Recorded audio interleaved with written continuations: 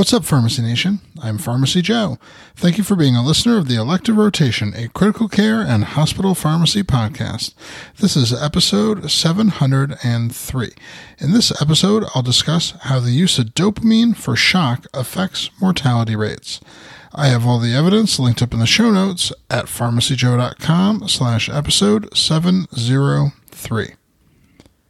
Surviving sepsis guidelines do not list dopamine as one of the vasopressors to use for the treatment of septic shock, and other types of shock are usually treated with non-dopamine vasopressors as well due to the higher rate of ventricular arrhythmias associated with dopamine use. However, dopamine is the only vasopressor available in a premixed extended stability ready-to-use form.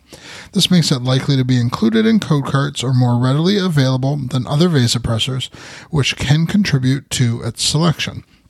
In addition, old habits can be hard to break, and clinicians that are used to using dopamine because it was part of their training may continue using it out of habit.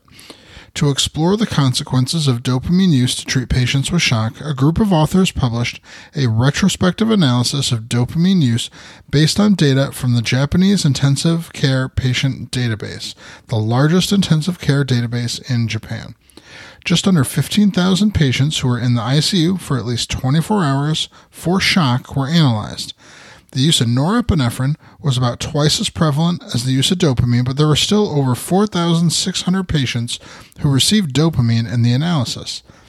The group of patients who received dopamine tended to have more cardiovascular diagnoses, were more frequently post-surgical ICU admissions, and had lower Apache 3 scores compared to patients given norepinephrine alone. 3 dosing categories for dopamine were examined, which correspond to the breakpoints traditionally thought to have differing effects on various receptors: less than 5 mics per kilo per minute, 5 to 15 mics per kilo per minute, and greater than 15 mics per kilo per minute.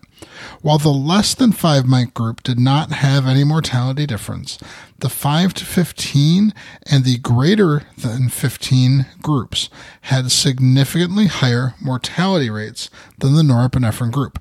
The odds ratio for mortality was 1.46 in the 5 to 15 mic per kilo per minute group and 3.3 in the greater than 15 mic per kilo group.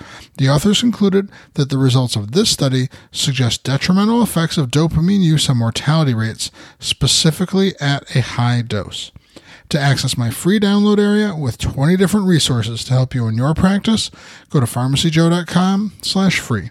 Thank you so much for listening. I'll see you in the next episode of the Elective Rotation.